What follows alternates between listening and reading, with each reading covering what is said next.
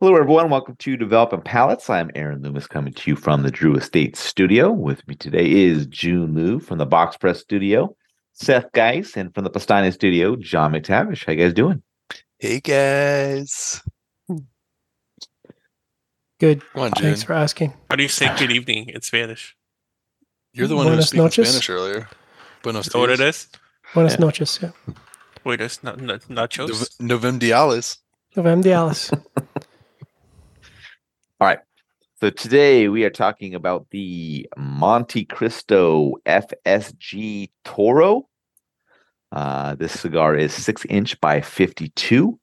Comes out of the Plasencia factory in Nicaragua. Wrapper is Nicaraguan Habano. Binder is from Nicaragua. Filler is Nicaraguan and Florida sun-grown. Price point is $20. Cigars released in October of 2023. And we picked these cigars up from the only place that you can buy them, Corona Cigar Company. So if you are in Florida, near one of the locations, be sure to stop in for a cigar and a libation, maybe this cigar.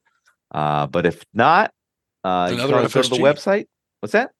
Or any other FSG. That's right. Any of the FSGs. Or if not, you can go to the website or give them a call, place an order, and they will ship it to you extremely fast. I'm still stunned every time I place an order and the shipping says it's going to be here a certain day and I get it the day before that. All right. So with all that out of the way, June, what was your overall experience like with this cigar? God, I thought the first third was really good. Right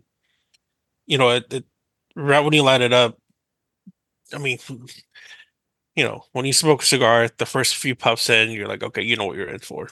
So I was really excited to smoke that based upon the initial, few draws. There's really not much lacking in that first third. There's it's sweet, savory, earthy, like all the traditional good, cigar notes. But unfortunately, the last couple of thirds, it kind of tasted a little like aged out, perhaps. Because I started getting just mainly leather and like a aged cedar note to it.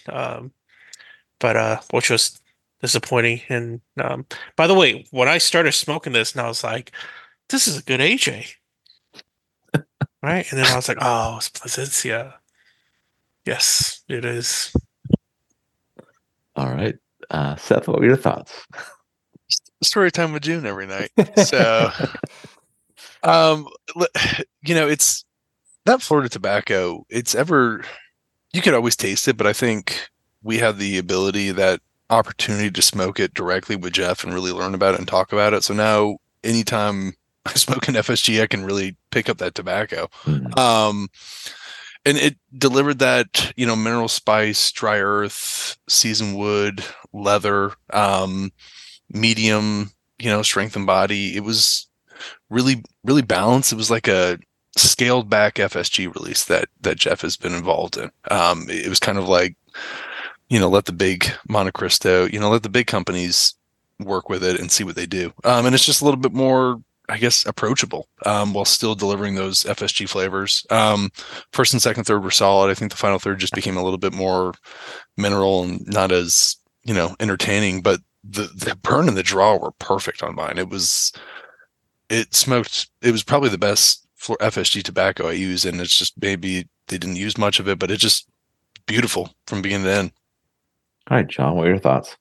Yeah, I enjoyed this. I like the analogy of compared to the FSG. It's certainly a more pared down, subtle, not as in your face with the flavor components. But as Seth said, I think if you've smoked enough FSG, it's pretty obvious there's FSG in it. There's a sort of an orangey, musty tobacco note that is very discernible as FSG, and I think it's blended really well in this. Not blended out, but it's complemented by some nice spices, nice other tobacco notes, creaminess, mild chocolate. It's really nice, palate easy cigar for the first third.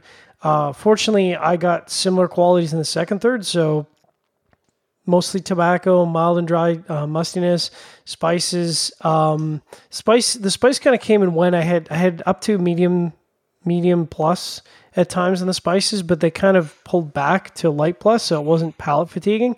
I did find that the last third kind of dropped off for me, though. That sort of musty character ended up taking over the profile, so brought with a little bit of earth, and that was a little heavy on the palate. A little bit of vegetal, tried to fight back against that, but against earth and mustiness, it's just impossible to fight those dominant flavor components. My burn was perfect with an ash that was, I could have probably used for a long ash competition, but I didn't want to risk wearing it, so I knocked it off at the 1.5 inch mark. Draw had some minors somewhat into the resistance spectrum, so I had to dock it 1 point for that. But other than that, it was a good experience. I enjoyed this cigar. What about you? Yeah, for me, the cigar started with toasted cedar up front and some earth and black pepper following. Got some orange pith that joined in pretty quickly, which is kind of what I get from the FSG tobacco. That's my kind of note that I'll be able to pull out when I know that tobacco's there. Second third saw the earth take the lead in the profile, and then the final third saw the orange pith move to the background. Structure was absolutely perfect for me. I mean, this is like one of those cigars that's just like, if you could clone that construction level, that's what you'd want on almost every cigar. Nice start, nice combination of flavors, good delivery of those flavors. Second, third kind of took a step back as the earth took the lead, and the black pepper and orange pith mellowed and kind of remained at that level the rest of the way. Interesting cigar with how it started, just couldn't kind of maintain that level of interest for me. I'm always excited to see how different blenders utilize the tobacco and put it in different blends. And, this one just couldn't deliver a complete experience for me. So, in combination with a high price point, it's just, I don't think it's going to be something that I really come back to, on any regular occasion. All right, let's get into the scores. We are going to start at the top with Seth at 6.82. John gave it a 6.67, and then June and I both gave it a 6.1. So Seth, how'd that 6.82 match up for you? Yeah, I mean, it really performed well. I really like the flavor profile, the construction and burn were great. I like FSG tobacco, and it's nice just kind of every once in a while have something that's, I don't know, I'd consider this like a morning FSG blend if you're really going to go down like that FSG road, dedicate a whole day to it or something like that. But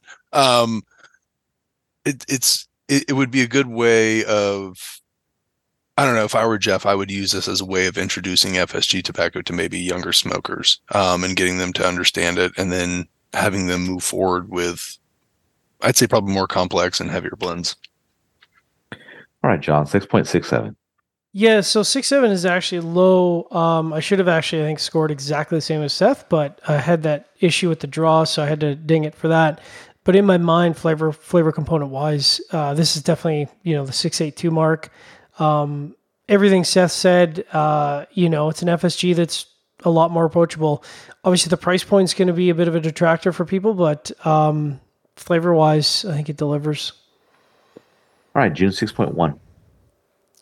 Yeah, it matches pretty well. I just wish it was more like the first third. Yep. I would say the same thing from me. Scored it the same. Yeah, if that first third could have just carried on another third, we'd be right up there with Seth and John. So just didn't maintain on it just for long enough, I think. So any final thoughts from you guys on this one? What did you say the price point on these were? $20. Yeah, that makes sense. I wish they release just FSG like Puritos. I remember trying that at the trade show one of the years. I thought that was really good. Yeah, I think the closest thing you could get is like the farm. I think they have farm rolls. The farm rolls. Yeah. Oh, really? Yeah. Like 100% FSG. I don't know. I don't think it's 100%. I don't think they're doing. Yeah, I don't know. Yeah, because that's just too much tobacco to use up, I think. But it's like little. It was like little, like Puritos. It's like little tiny things where you just kind of get a little farm rolls sample. I thought so. No, we were all there. Actually, that was the year where all of us were at the. Yeah. Yeah. Show, we right? sat down and had like a fucking 2-hour session with Jeff, and they were like, right. We need you guys to move along. And Jeff is like, we're talking tobacco right now. Please go away. And I'm like, nice. Nice. We're getting like a 200-year history of tobacco in Florida. We're kind of really digging this. No. Yeah. Yeah. But I think the issue with, not the issue, but like FSG being sort of a really distinct tobacco, it's a little bit like Ometepe or KFC, where like, I don't think you can use too much of it in a blend because it just takes over the entire cigar. So I think, at least from what I've heard, a lot of blenders are like, how do I incorporate this into the blend without it just dominating all the other tobaccos that I have here? And I think that's been the trick. And if, I wish it would have been that way for you guys in the second third, that it delivered like the first third. Because I think, this is probably one of the better in terms of how that FSG is incorporated sort of seamlessly in the rest of the tobacco for me, for what they've done. No. Next time. Yeah. All right. Wherever you're catching this video, be sure to like and subscribe, but check out the full written review on the website, developmentpalace.com. Follow us on all the social media channels, and you can catch all of our review recaps on podcasts, so iTunes, Google Play, and Podbean. Thanks for tuning in. We will catch you on the next one. Montecristo.